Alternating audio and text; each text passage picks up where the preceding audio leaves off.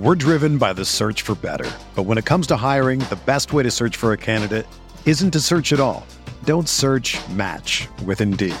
Indeed is your matching and hiring platform with over 350 million global monthly visitors, according to Indeed data, and a matching engine that helps you find quality candidates fast.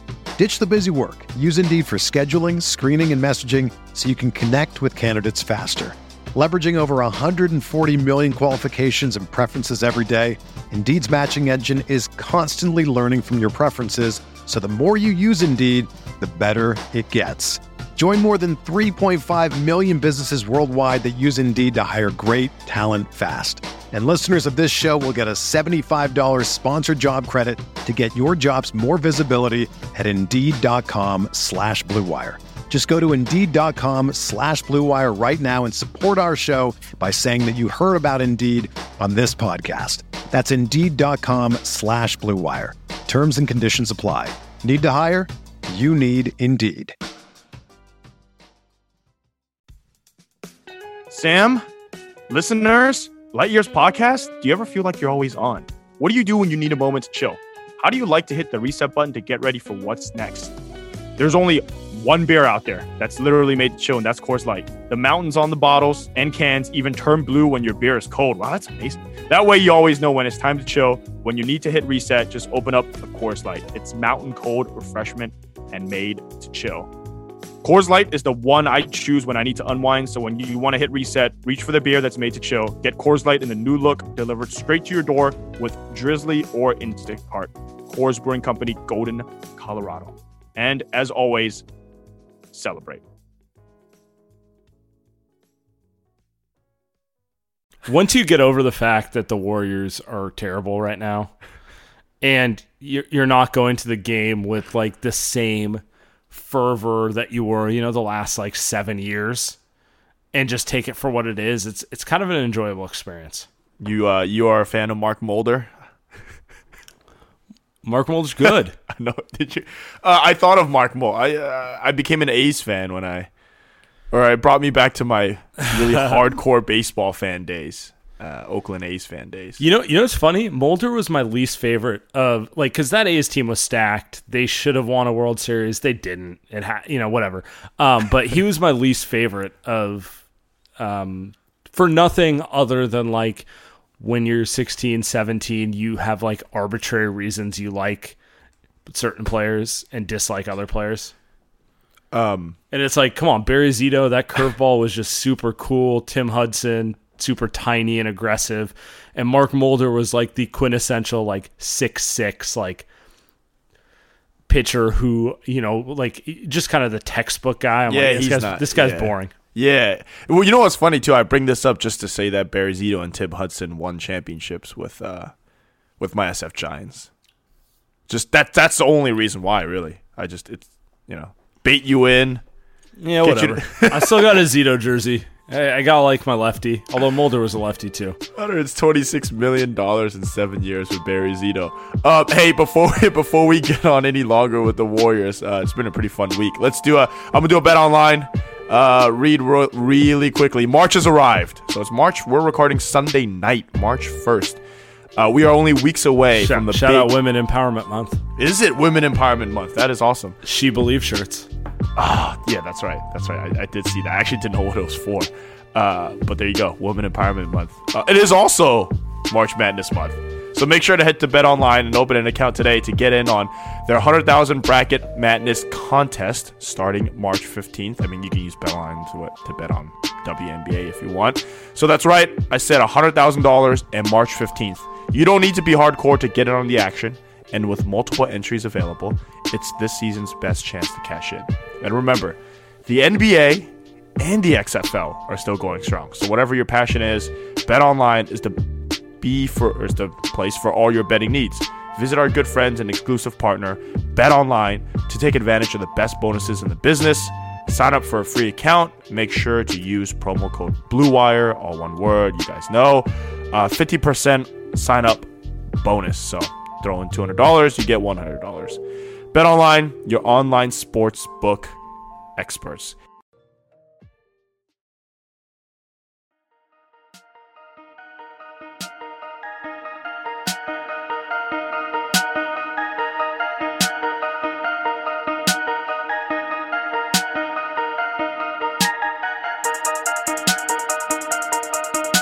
Hey, did you know, speaking of the XFL, who the number 1 pick was?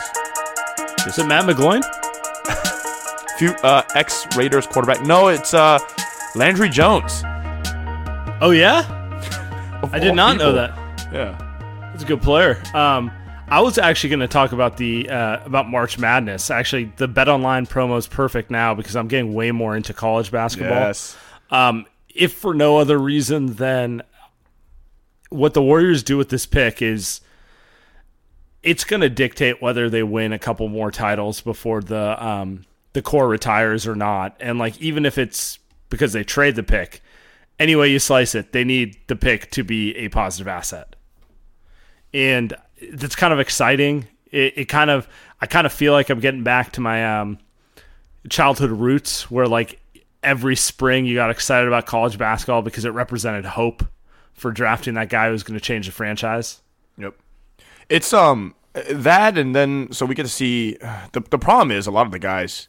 There was a new draft board that came out with Wasserman. Hold up, you cut someone. On me, but oh, did I? But I was saying there's the only problem with this. Oh, I was gonna say the only problem with this year's March Madness is like a lot of the players aren't playing, so I guess we're gonna have to watch like a EuroLeague playoffs whenever that starts. Hey, I'm excited for that too. You are right. Like the projected top 10 isn't necessarily littered with guys who we think will be, in the top 10, and it just doesn't match up. Like Kentucky is one of the best teams in college basketball. I don't think Kentucky has a prospect the Warriors are considering in the top 10, for example, right? Mm-hmm. Yep. But I will say it's such a weird year. People call it a weak draft, but it's just a late moving draft. I don't rule out at least a couple players showing out in March and finding their way into the top 10. Like it's just not. It's not one of those drafts where everyone knows Zion's going number 1. And RJ Barrett's for sure a top 5 pick, and like it's not one of the it's not one of those type of drafts. Is all I'm saying. RJ Barrett. By the way, plug for Light Years Premium. We actually went through the top. What do we do? Like top 15 prospects. We broke down our thoughts on all of them. Just the first one. We got another 3 months of this going. We're gonna go deeper into this. We'll get on a couple of our draft guys, some NBA scouts, some people who know what we're talking about, but. I feel like you and I were kind of trying to hold off on the draft coverage just because we know we got to do about 3 months of it. And it seemed pointless to kind of hyper analyze it in like late December, like it seems kind of pointless to do that. Now we're kind of hitting that part of the season where it's like, it's very clear the Warriors are going to have the worst record. Whew. And it's very clear they'll have a top 5 pick. And we've now hit that part of the season where, we know we have a good sample size on like Anthony Edwards, for example, right? It's time for us to start putting our nerd hats on and digging into this. And what else are we going to talk about? The people want draft. And also in my mentions and people, it's kind of blowing up too. People are kind of asking, and maybe we're just tweeting more about the draft, or at least I am. What are your thoughts on blah, blah, blah? And I'm like, first of all, Tyrese Halliburton. I don't watch college. Who's he play for? The Washington? First off, you're bad at this. You got to lie and just say you know everything. Like, since that was like the 15th one, I have no reason to act like I watched that one. Go on now. But the top 6, 7, I have those. To put your point, Wasserman's last mock draft, and these they put one out every 2 weeks and it'll change. LaMelo number 1 won't be in March Madness. Anthony Edwards, number 2, unlikely to make the tournament unless they win their conference tournament. Denny Azia won't be in the tournament. Killian Hayes won't be in the tournament. Isaac Okoro will be in the tournament. We got to get to number 5 before we get someone who's at least going to be in the tournament. And nobody's heard of him. He's not even a Cole big Anthony will be in the tournament, though he's missed most of the year. Will he? North Carolina not making the tournament? They're pretty bad.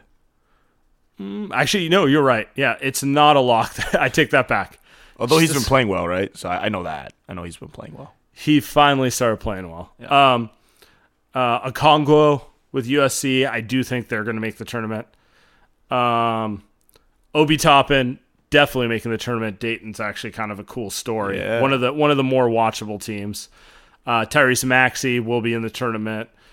James Weissman will not be in the tournament. Anyway, we can keep going down this. RJ Hampton won't be in the tournament. My point is, you never know. Someone will show out in the tournament and move their way up towards the top. Maybe it's Sadiq Bey with Villanova or something like that. I don't know.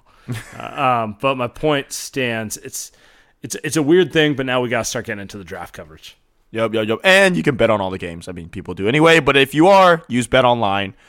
To do so, promo code BlueWire. Hey, let's go to the Warriors because it's been a fun few days. Sam, fun. Steph Curry was supposed to play tonight. We're recording late Sunday night. Steph Curry was supposed to play tonight. Steph Curry's camp. I was very annoyed he didn't play. He leaked. Steph Curry's camp leaked to media that he was going to play tonight. And then he didn't play tonight. He's probably not going to play till Thursday. Did you see Steve Kerr's comments? At the soonest, we don't know that he's going to play on Thursday. Point, right. We're hopeful. He's not going to play Tuesday in Denver. So the next opportunity would be Thursday. Yeah. You know what? I'm not going to put Steph not playing on Kerr. I have a bigger issue with Kerr's other comments, but we'll get to that later. To me, it seems like the team is being overly cautious. There's probably a level of gamesmanship to the tanking, but I also think there's still a level of KD tore his Achilles last playoffs, Clay tore his ACL, and they absolutely they know they're not going to win any games. So it's about the one thing they don't want is a Steph re-aggravation. They don't want that on their name. I actually don't mind that. I'm with you. Well, I don't know if you're saying that you don't mind them doing that or not. I actually don't mind. Like, hey, if you want that part of right? it, I'm cool with. Right? Like, if you want to sit them a week or so, whatever, that's fine. So I'm with you on that. Like, maybe they want to sit him another couple games, etc. But it's the expectation of, what are we doing here? Like, if he's gonna leak and say that he's gonna play on Sunday or that he wants to play on Sunday, what's going on? At least kind of try to get on the same page. It doesn't seem that they are. So that's the interesting part. I think you and I I'm feel yelling. very, very confident that he did leak. That the leak that he was playing the first came from Steph's camp. Whether it was from Steph directly or not, who knows, right? I don't want to guess on that. Mm-hmm. But it clearly was not a Warriors-related source. By the way, something people can notice, Chams is tends to get more agent, more player stuff. Woj tends to be a little more team-related. So, I don't know. That's just an observation I've had over the years. Do you disagree with me? Sam has sources from both agents and team. But yes. Shut the fuck up. Anyway, but what I'm saying is, so when I saw that go out, I was pretty confident it was a Warriors-related thing. Has Shams ever broke a Warriors-related story? Yeah, no. It tends to be the player stuff. So, I feel fairly confident in saying Steph leaked he was playing Sunday. He might have thought he was going to play Sunday. Right. Most athletes tend to think, they can push through whatever, right? Most athletes also have the final say so. That's true. That is true. And so that's what I think happened. I don't think he's happy that he can't play. Now this is what we need to talk about. Why is Steph so desperate to come back? He knows what the team's record is. He knows they're not going to the sixth straight final this year. He could pull a Draymond and just be like, you know what? I'll come back when I'm ready to come back. And that's the thing. That's the thing about Steph, though. I think we've known for a while, and now it's the first time that we've seen him hurt something that's not his ankle or his knee or lower body. It's like a hand. I think he's not like annoyed at what people are saying, but I think for him, it's just like, man, he's been out a long time with a hand injury, even though it's rare. Maybe a little stir crazy. Yeah, he's just like, what? He's right. Like anybody that is in the NBA, he wants to play. And I think for Steph more so than a lot of players, it doesn't matter if they suck. It doesn't matter if they have 12 wins. He just wants to go out there and play basketball. And I think that's kind of, you see the differences, and maybe part of why we're annoyed at Draymond Green is, does it look like Draymond Green wants to play basketball this season? At no point this season, unless he's playing the Houston Rockets, has it looked that Draymond wanted to play out there. If Steph was playing out there, right, he would be just, it didn't matter if the team sucked or not. He would just want to play. Like that Draymond double technical and getting ejection, honestly, kind of embarrassing. Like, what was that, right? I don't think you'll ever see Steph do something like that because it's not in his DNA. Yeah. It's hard to say. I do think losing this whole year to a freak injury and not like, Clay's dealing with a ligament thing in his leg, and there's a lot more reason to be a little cautious and serious with it. Like, breaking your offhand feels as freak as it gets, right? I think he's a little stir crazy. I think he's ready to go out there and show people what he can do. And I think he just wants to play. I think there's not even a lot of rehab involved with the hand. Like, there's some, but it's, Yep. Yeah, it's nerve damage. Like, that's something that we've never really heard before. Like, we can't tell if that's a big deal or not. So it's like, it's a weird circumstance. I think the important takeaway, and we're going to get to the quote here, the important takeaway for me is, if he wants to play, for a guy of his stature, a champion, MVP, the guy that actually turned this franchise around, along with Klay Thompson and Draymond Green and then Kevin Durant, the catalyst to all of it, the most important one. Yeah, why is he not getting more of a say in this? At least it feels like. And that's kind of concerning. You can push it the other way and say, sometimes you got to save a player from a player. Yeah. Like, sometimes a guy needs to be... Steph's going to... he's going to say everything's cool. He's always been that kind of guy. Sometimes you got to stop a guy from himself. He is angry. You were right. You said that earlier. But then Steph is also the type to just be like, after a day or two, like, all right, like, I get it. Right? I get it. I'm not going to hold any grudges as far as my we whole know. thing is, if let's just say you're right. Let's say he plays Thursday or Saturday. So basically his return was pushed 5 days, right? In 3 weeks, no one's going to remember it, right? It's going to be one of those things where it's like, it's not a big deal. It's more of if he never comes back this season that there'll be a lot of anger and resentment. Well, I think a lot of Warriors fans' resentment does revolve around kind of Steph just doesn't seek out that power that someone like LeBron James has. So that's part of it. And then the other part is, I think, what Steve Kerr said. I think it's just really what he said that kind of made, myself. I had a long thread on Saturday morning just kind of saying, like, listen, like, what you say may make sense, but why are you saying it? Right? Like, what's the point? I have it in front of me. Okay, let's read it. This is the thing that bothered me a little more, but yeah, go ahead. So, Steve Kerr, I think it's important for Steph to play without all the guys we've lost who are not going to be back next year. KD, Iguodala, Sean Livingston. Steph, in many ways, has depended on those guys as sort of a giant security blanket. For a guy who is so skilled and talented, this has still been a team effort over the years, and he's been blessed with some of the smartest players and most talented players in the league, and so et cetera. And so it's going to be a different look for him. It's going to be important, blah, blah, blah. But I think the key part there is Steph, in many ways, has depended on those guys as sort of a giant security blanket. I think that's kind of what set fans off. Yeah, continue reading the statement. So it's going to be a different look for him, and I think it's important. He only got 3 games before his injury, I think it was. So it's important for him to feel the difference because it feels different for us.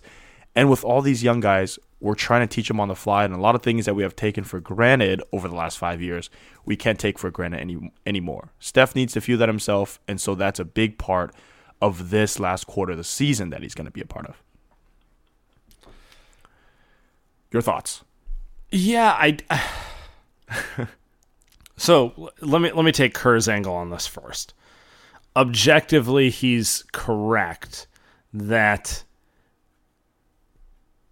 there's one guy in this roster Steph played with last year, Draymond Green, right? Like, any way you want to slice it, no matter what you think of the talent, they weren't players on the roster last year. Damian Lee played a handful of games as a two-way player, but like Marquise Chris wasn't there. Dragan Bender wasn't there. Andrew Wiggins wasn't there, and I can just keep going down the line. So there's that. But it's like the way he words it around Steph is always dismissive of it. Comes across like Steph is the beneficiary of his genius system as opposed to the opposite. And I think that's what irks you and me. Ooh, I think you just made the point. I think that's the key point, is that Steve Kerr's trying to, it seems like, make it a lot about himself than he should. And I think objectively, you're right that, or he's right, that look at what Steph and Clay did with Mark Jackson. Look at what Steph and Clay did with Steve Kerr. Right? Look what happened that first year. Literally number 1 or top 2, 3 in offense and defense, and then they won a championship. But in this situation, I really don't see an upside of saying this. Right? I really don't see the upside of saying Steph being this accomplished and this good and saying, well, he might not have the players around him, so essentially he might not be that good. Or he's going to have to Here's a better way to put it.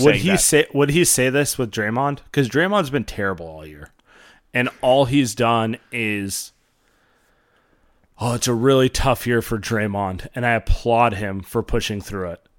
Which to me is a lot of playing politics and a lot of him. He knows, maybe Draymond's not happy for a lot of reasons. Probably some are his own reasons for his own play. But he's trying to play, he's doing the smart thing, which is like make Draymond feel good about himself. I just don't understand why he has to do this with Steph, right? So, yes. So what Steve Kerr does very well also is kind of managing egos. But we saw the issue, like your question, would he do this with Kevin Durant? We saw him kind of tell Kevin Durant to pass the ball, trust his teammates, and then they took the video off. They took the clip off of social media because both guys were pissed. Steve Kerr's like, why is this getting out there? KD's obviously not happy with that going out. This was the first time they played the Houston Rockets, if you remember, when they beat them in 7. And this is when they lost a couple games. And so that would never happen with Kevin Durant. It almost feels like, well, since he can't kind of do it with anyone, and Klay Thompson just doesn't care about anything, it's like, well, he still doesn't do it with Klay. He's got to do it with Steph Curry. Like, that's the guy that he can do it to. That he's not slandering him really, but it's like that's the guy where he can kind of say what he really feels, right, to the media and kind of almost receive no backlash. Because Steve's like, what Steph really said in the last 5 years, like that's really been like, kind of against Steve Kerr. He's kind of done nothing, right? He kind of doesn't say or doesn't act, doesn't do anything outside of like, remember the time in Christmas when he got benched? He wasn't happy about that. But like, beyond that, Steph kind of at the end of the day just says, well, whatever. Like, I trust you. And I think that's what's gotten a lot of fans pissed off. Is like, the team sucks. They haven't had Steph all year. Steph's been the most important player, as you said. Let's give the guy a little more credit with a team that's been so good and now is so bad. It's like, Steve Kerr, no matter how good you are or how good your system is, you got 12 wins. 13. 13. They won in Phoenix last night. Point Looney, baby. Yeah, I mean, to me, the more interesting question is like, does Steph care? I don't know. I do know he wanted to play Sunday night, and he's always going to want to play. Maybe he got over it. Maybe when he got held out of it, he was angry for 4 hours, and he's like, you know what? 1 extra week, not a big deal, right? Or maybe not. Those are just the things I worry about. There's a lot of belief that no one's Kerr's infallible or whatever. You just never know how these things are going to play out. Ooh. All I know is it's frustrating, and when he's back, he's back. Yeah. I was like, why are you saying it's whatever? When's Steph free agent? 2 years? Yes, 2 years after this year. We'll see. I'm not going to be that dramatic, but I think some of my friends or some people even in my mentions are asking me like, hey, like, what's kind of the negativity around this? And I'm like, well, the thing is, this is not the first time. If this was a first time, it's like, all right, it's a slip of the tongue kind of thing. But this is kind of a trend that we've seen over the years. And at the end of the day, it's like, well, if Steph doesn't care, then whatever. Who cares? There's a lot of belief that Steph will just take a discount and they'll get the next superstar and everything will keep going. And I don't think you can operate that's all a given. Well, I think this year, as much as it's, let's just say, a blessing in disguise where everyone gets a break and they get like this top pick and it's an asset and like you can see the plan for how you're going to, put together a new run around the core. It's also a reminder that like, no matter how light years ahead you are, no one's perfect and things get really fickle really quick. God, that's a great way. That's a great way to put it. And I think that kind of leads us to the segue to Andrew Wiggins. I wanted to talk about Andrew Wiggins because that's kind of the most interesting, I think, part of this last 20 games of the Warriors season. He started off really good, and we saw like the idealized version of what you hoped Wiggins would be. And then now, I think the last week, 2 weeks, he's reverted back to, I think, what we thought Wiggins was when the Warriors traded for him, right? Just a kind of low efficiency. Low effort. You're thinking otherwise? No, you're right. He's come down to earth. The efficiency has been worse. He does try on defense. He hasn't had a low energy defensive game, but he does float out of the game a lot. For me, I need to see him with the rest of the roster. At this point, nothing he does next to Jordan Poole. That's fair. Damian Lee.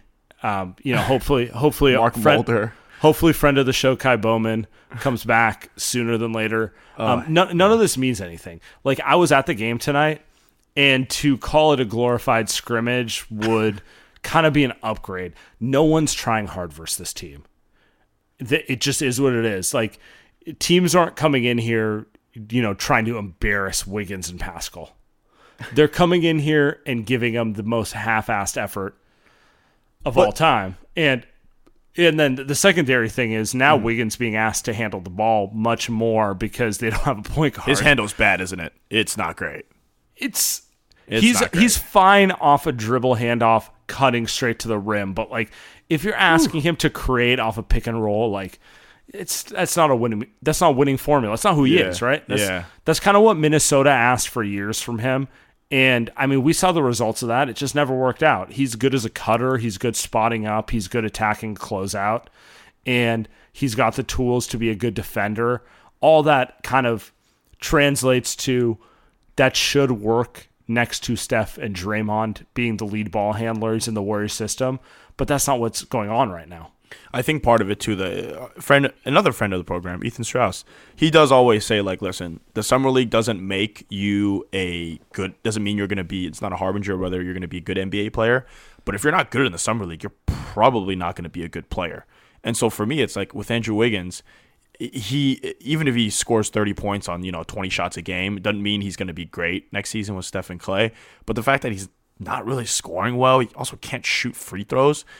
To me, kind of tells me like, well, he's probably going to be better. But tonight he was 9 for 19, 27 points, 8 for 11 from the line, 6 rebounds. I will take a 6-rebound Wiggins performance. 6 rebounds is, I think, the most impressive part. 2 assists, of that 2 line, steals, right? 2 blocks. Yeah. I thought Wiggins played a good game, and actually, the bigger thing that stands out for me is how easy he gets 20 points. The other thing that stands out for me is how non-impactful they feel. Like, they just kind of happen, right? Like, you look at the box score, like, 22 points. I don't remember any that mattered, Like, it's a lot of, like, a backdoor cut when it's 7-12, Like, a lot of, like, little things like that where it's like, it's not that it's bad. It's that just, like, none of this matters because they're awful. They're playing 5 guys on 10-day contracts, and like all I'm learning right now is Wiggins not the dude who's going to lift a bunch of scrubs. But I knew that. Yeah, I think that's fair. It's funny that we used to say the same thing about the guy that played Wiggins' position last year with KD, who scored 28 points, and you didn't really notice. The problem is that the Warriors were the best team of all time, and he scored 28 points. So you're like, well, that guy's really damn good. But I think that's a fair point. I think with Wiggins, it's like, yeah, he did play pretty well today, but you kind of like, yeah, I didn't even know he scored. I didn't even know he went 9 for 19. I didn't even know he had 6 boards and 28 points and 2 blocks, 2 steals. Like I didn't even realize that. Honestly, looks even a little quieter than Harrison Barnes, but again, he's a much different player. So he's averaging 20. Harrison Barnes would do that and average 10. Yeah. So like that's the thing that makes me, I don't want to say excited about Wiggins, but like he's got the ability to put the ball in the basket at a higher clip than these other role players we've talked about in the past, and there's some value to that when Steph and Clay are there. I think that's another. I think that's one of the reasons why Steph wants to come back as well. Is look, man, Draymond's he's obviously not that hurt. He probably could play, but he's not playing.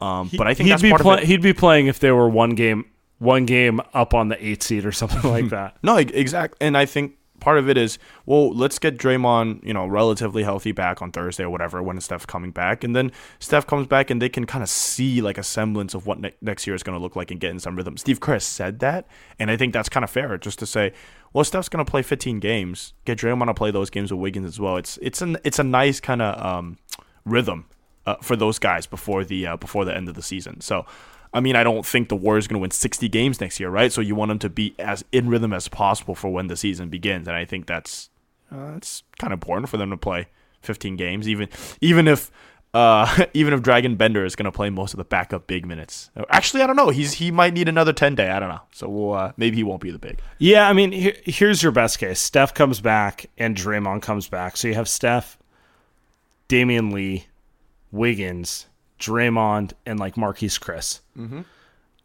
Obviously, Clay is going to be a lot better than Damian Lee, but there's a little facsimile of a guy who can kind of shoot the ball there.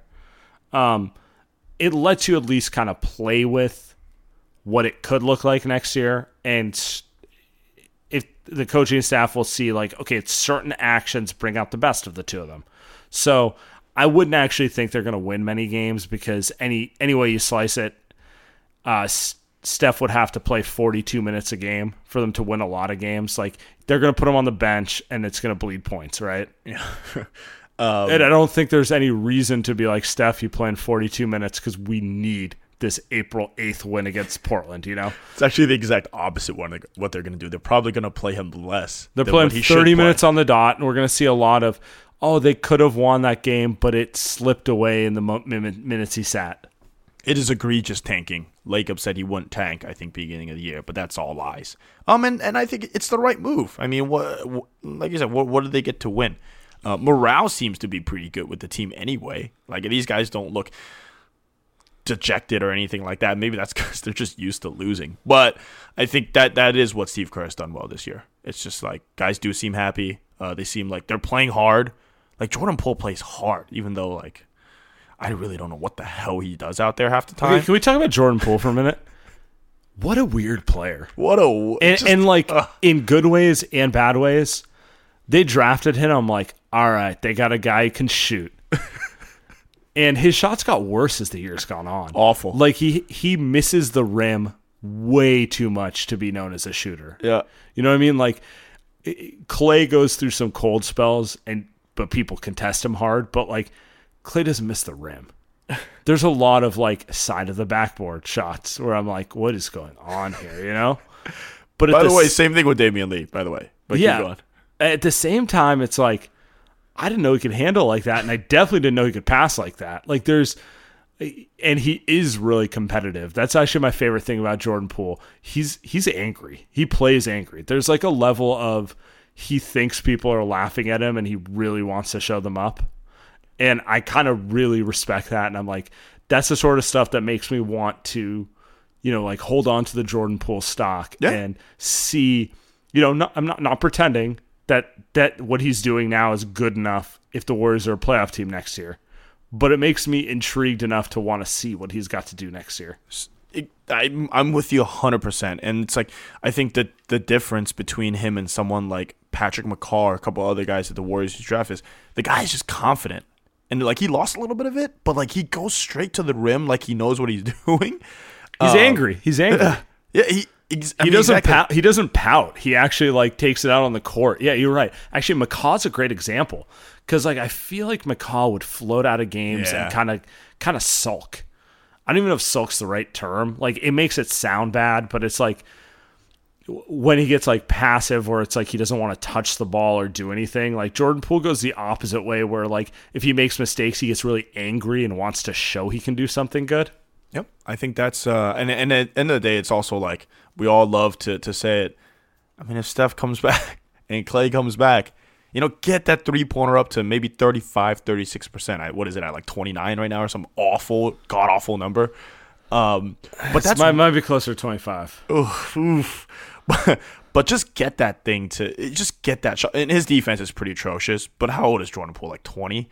Yeah, he's on the young side for his grade level. So the defense is bad, but the effort is not bad. Yeah.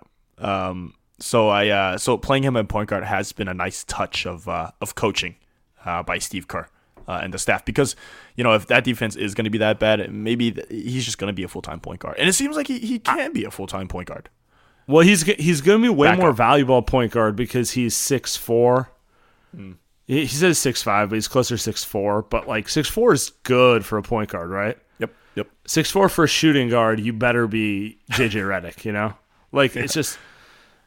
It's like all things, you better be a lot better if you're going to be that small. I'm in on Jordan Poole. I want them to grab a veteran guard to go with Steph and Clay as a third guard. So then it's like Jordan Poole and Damian Lee as the fourth, fifth guard. So there's a little less dependence on him. It's like, hey, if they're rolling, I'll let them play more. But if they're not, I don't need them to play more than 10 minutes. Yeah, I mean, it's like veteran guard. It's like Ricky Rubio is like the perfect kind of guy. I don't even know why I keep bringing it up every podcast. But he's kind of the perfect guy to play with. He's a good defender, good ball handler, good decision maker. High IQ. High IQ. He's my kind of guy.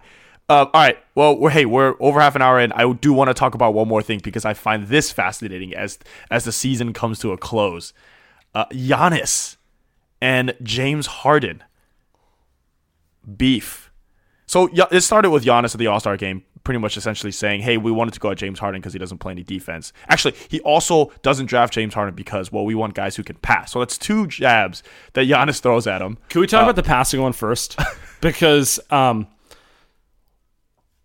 the same way people who don't value stats and go with like the eye test can annoy you, where it's like, I don't care what the numbers say, he's clutch, right? Like those type of people are kind of annoying. The same thing annoys me when people are like, actually, Harden averages twice as many assists as Kemba. It's like, okay, watch the game. It's very clear what Giannis is saying. Everyone knows Harden's a great passer. The point is not that he doesn't know how to throw a pass on the money. The point is that he dribbles the life out of the ball. So when Giannis says, he doesn't pass the ball, Giannis talking about the fact that like if the ball gets to Harden's hands, it's going to stick because he's going to dribble for 20 seconds. You literally just have to watch one Rockets basketball game to understand what he means. It's not like he's saying it's something. It's not a complicated point. That's that's what's annoying about it. Okay, so that's a Giannis, I guess, quote unquote slander. By the way, since Giannis is pretty much a fob, I think you tweeted this that sometimes I don't know if he kind of means it as slander. I think that's just kind of how fobby people kind of just say stuff. And yes, this might have been what Giannis said. Where your dad just tells you it's like, oh, that's good. It's not 100%, but it's good. It's just like, oh.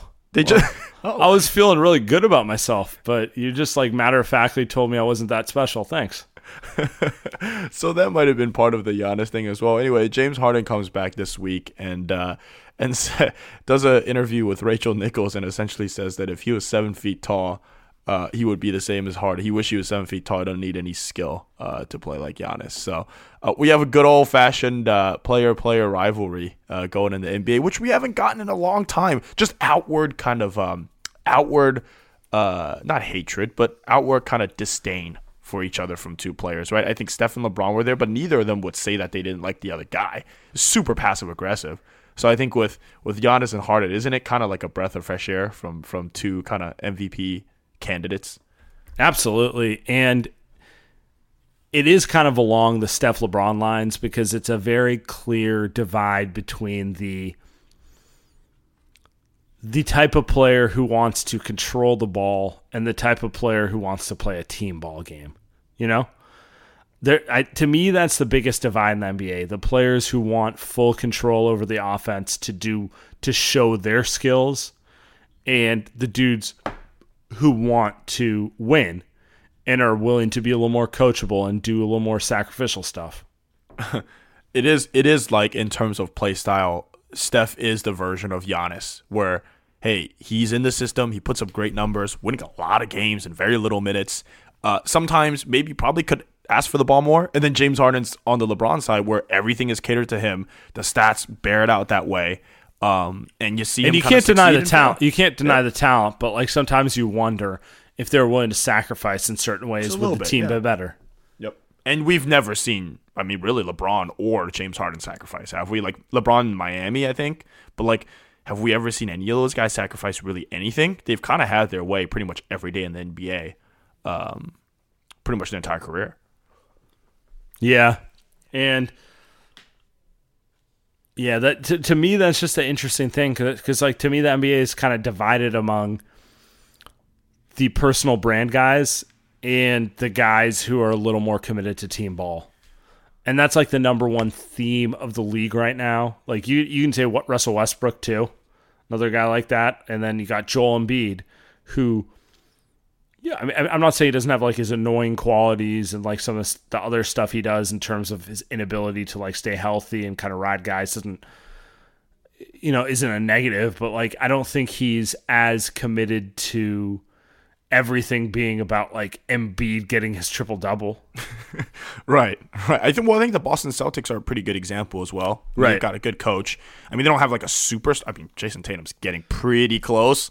That Tatum, he's on that path. If he plays like this, he will be. But we need to see it a little longer. Yeah, we do. And I know you love Tatum. I'm bought in. But I'm trying to play it straight. I need to see it for like at least half a season before I'm willing to throw him in that category. But that's a team that, just to be clear, he's still in my top 10. That's a team that gets it though, right? Like that's a team that's they play with each other. Kemba versus Kyrie. Oof. I mean, that's just. I mean, just look at Tatum. Just literally, the example is Tatum. Just the difference between Kemba and Kyrie. It's like, look, man, if you're a good player in the NBA, anybody can put up 30 points, right? Like Kyrie can put up sick numbers. Kemba can put up. He did put up good numbers in Charlotte. They both did, yeah.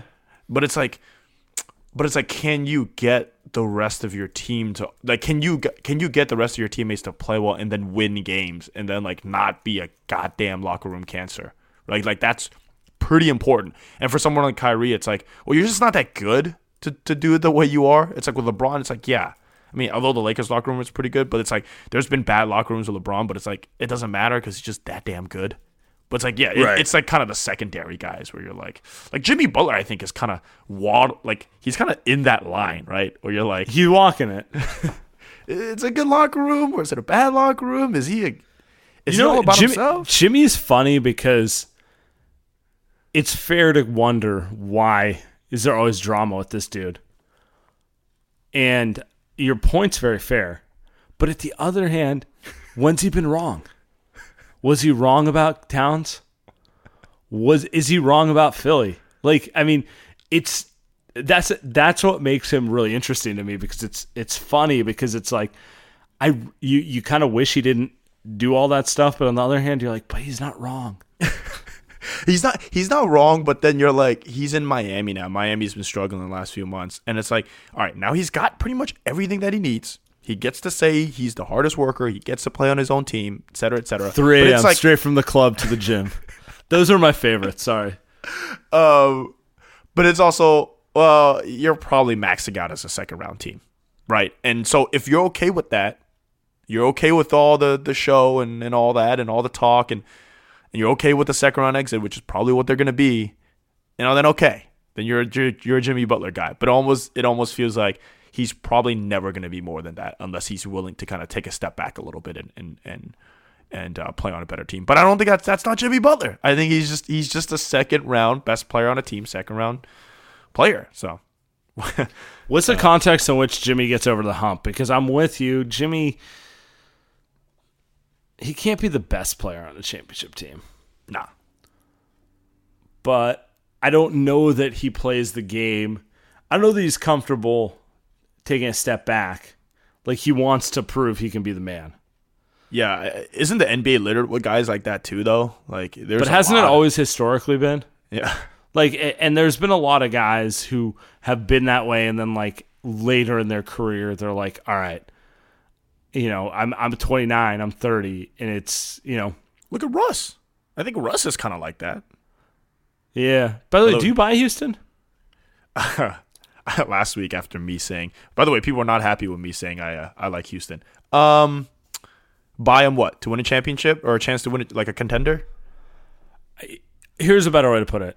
Who do you think is the favorite to win the title? Oh, the Clippers. That's right. We forgot to talk about this. We don't need to talk about it, but run down where Houston is in your rankings of team.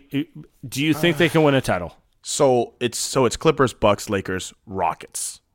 So yes, I think. Okay, so you have. I think they more have a chance to get to the title. You cut out a little bit, but you have them after the LA teams in Milwaukee. Yes. Okay. I believe. Do you feel better about their chances this year than you do in the past? Well, I think part of that is the Warriors aren't there.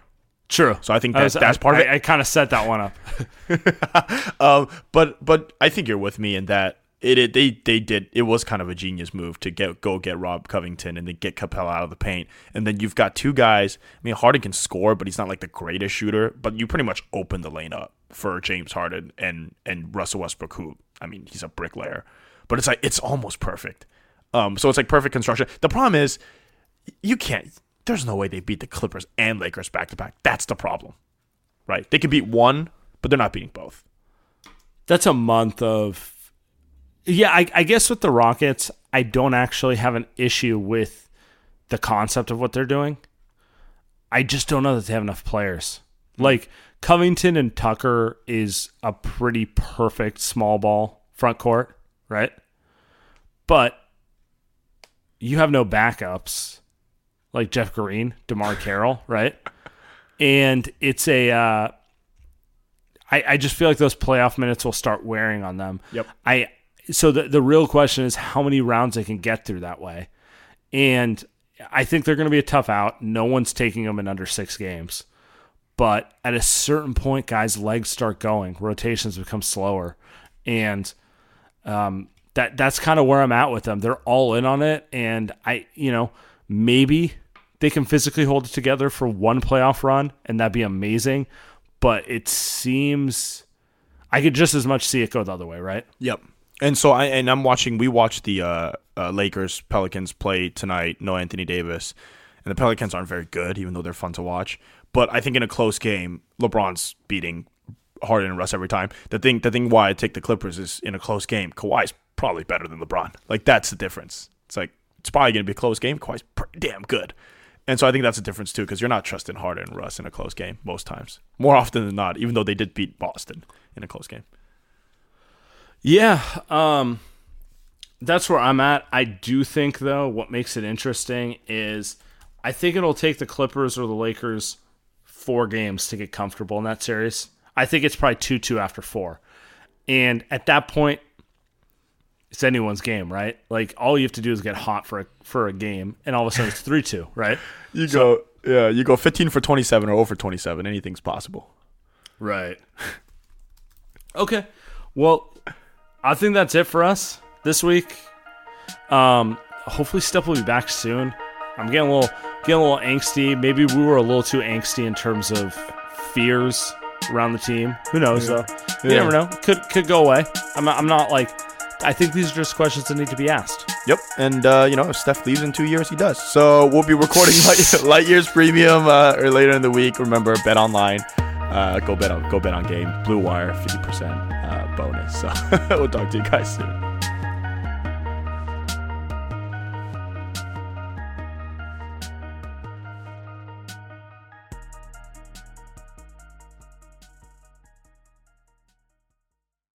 Everyone is talking about magnesium. It's all you hear about. But why? What do we know about magnesium?